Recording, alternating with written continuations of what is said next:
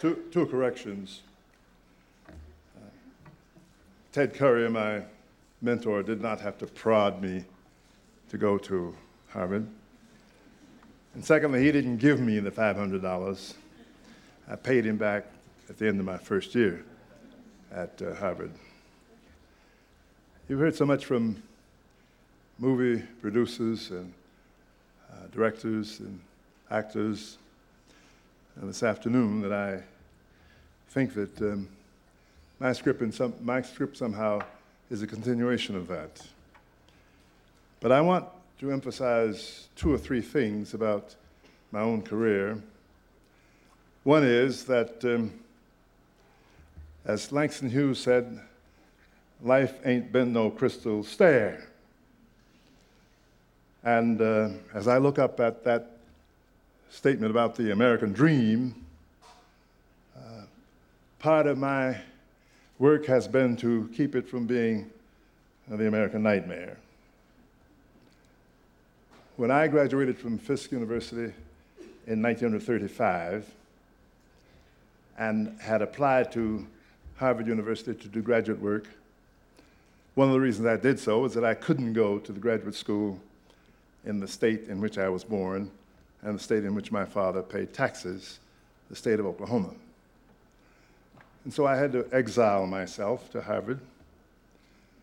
And before I got there, I had to take a scholastic aptitude test.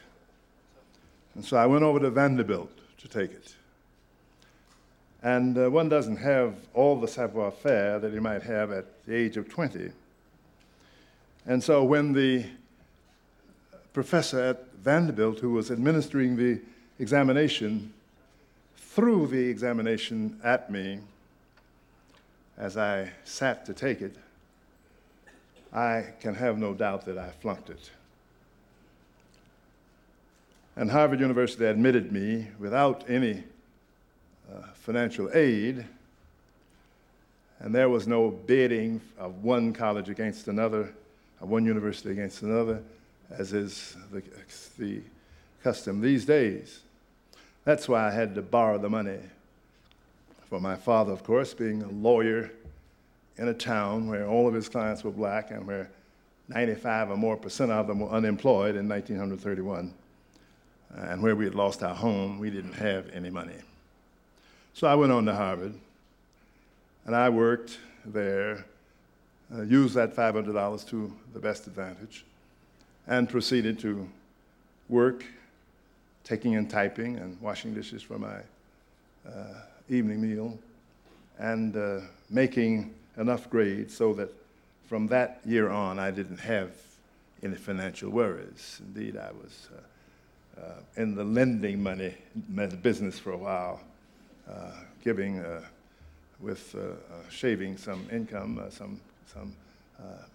some interest, so that my colleagues who were not as financially able as I could make it. I found Harvard University not very exciting or not very difficult. And in due course, I completed my work and left to write my dissertation. And I went to North Carolina to do my dissertation on the free Negroes in North Carolina. When I presented myself at the archives, I found that when they built the archives, they had made no provision, as the director said to me, that any blacks would ever come, so he had no place for me to do the research. He said, but I will see if I can do something for you. He said, come back in a week. And I said nothing, I just looked at him. He said, what about 3 days then? I said, I'll be back. And 3 days later, he had arranged a little room out of which he had taken some exhibit material and placed a table and a chair. And there I did my research for my doctoral dissertation. He gave me a key to these stacks, too, because he said that no white page would want to bring any material to me. And so he gave me a key, and I would go through the search room to the stacks and load up my wagon with all of this wonderful material and rolled it back through the search room where the white researchers were using that one folder that they were allowed at a time. And so in 2 weeks' time, he said to me, "I'll have to take your key away from you." I said, I knew I had done something wrong. He said, "I've had a great protest from the white researchers who said that they are being discriminated against, that they don't have the same privilege that you do. And since I can't give all of them keys, I have to take yours, and you have to content yourself by being waited upon by the white pages." With that experience, I began my research in the South. I went from there later to the state of Alabama, where I did research. And from there, in the summer of 1945, I did research at the state archives in Louisiana. And the only reason I was able to do research in the state archives in Louisiana was that the day I arrived, the archives had closed to celebrate the end of World War II, the end where victory had been achieved over evil. And all of the Louisiana citizens were celebrating, and the archives were closed. And the archivist, who didn't care about my doing research there, invited me to do research while it was closed and while Louisianans were celebrating the great victory. And so I was able in that way to complete my research on my second book, which was on the militant South. Interestingly enough, when that book was submitted to the Harvard University Press for publication, there was a great furor among the historical profession with respect to the temerity of an African American to write about white people. That correspondence is in the Huntington Library, and I will review it as I write my autobiography within a few months or years. The Crystal Sayers, you see, were not really very good all of the time. But just the same, I was able, with some fortitude and some encouragement from my parents and from my dear wife, who was my college classmate and my helpmate, and who had financed on her own the research for me, the period of research in which I did the book From Slavery to Freedom. These people encouraged me and helped me, and above all, Theodore Currier, to whom we have already referred. And he lived long enough to see me make some mark in the historical profession, where I had become the president of the American Historical Association, the president of the Organization of American Historians, the president of the American Historical Association, and the national president of Phi Beta Kappa. All of that I achieved before he died in 1979. Now, you made reference to the fact that I have been among the most honored scholars in this country, and I wear that mantle with some humility. I also want to observe that whereas there has been this bright side, there's also been a side which is not reflective of the best in America.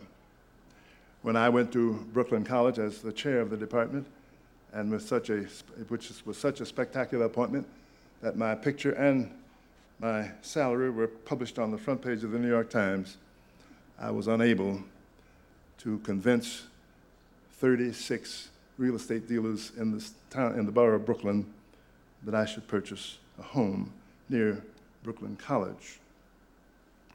Later, when I sought to get a loan from the banks of New York, there was not one bank in the city of New York that would grant me a loan to purchase the home that I had found out on my own and not through any real estate dealer. And later still, when my own English godchild moved to Brooklyn and took up residence there in the home of another family, and she told this family about her godfather, of whom she was very proud. The family told her that if she ever had the nerve to bring her godfather to that house that she would have to leave at the same time. Things, though, are getting better. We spoke of the optimism this morning, of how important it was to be optimistic, and it is imperative to be optimistic. It is also very difficult to be optimistic in the face of the experiences that I've had, even in the last few months. On the night before I received the Presidential Medal of Freedom in September of 1995, I was giving a dinner party at my club in Washington, the Cosmos Club.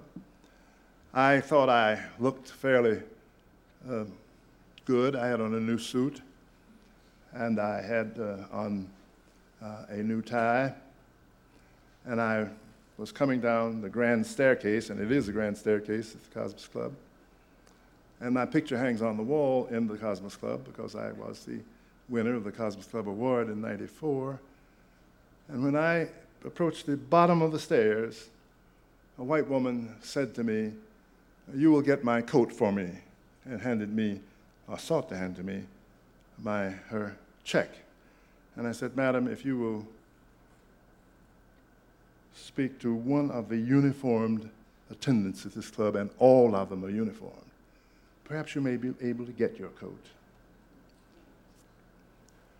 A few months later, in March of 1996, I was in the lobby of the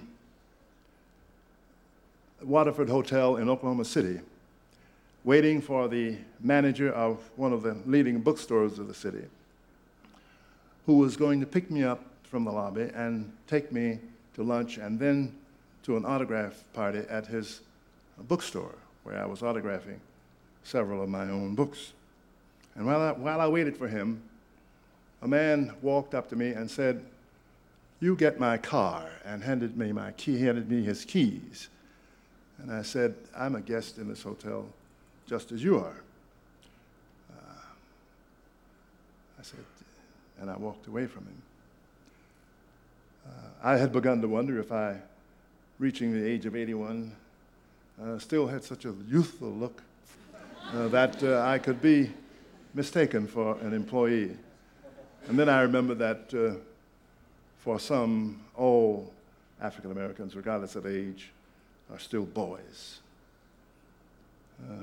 6 weeks ago, I was in the St. Moritz Hotel on Park Avenue, on Central Park South, where I was staying, and a woman, I was waiting in the lobby for Tony Drexel Duke, an old friend and one of the descendants of the founders of Duke University, where I am the James B. Duke Professor of History Emeritus. But before Tony arrived, a woman walked up to me and said, "Look, here's some trash for you. I can't find the trash basket, and you just put it in the trash yourself."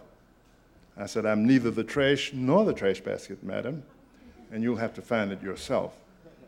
What I was suggesting to her was that somehow she had mistaken me for somebody that I was not. Life is still no crystal stair.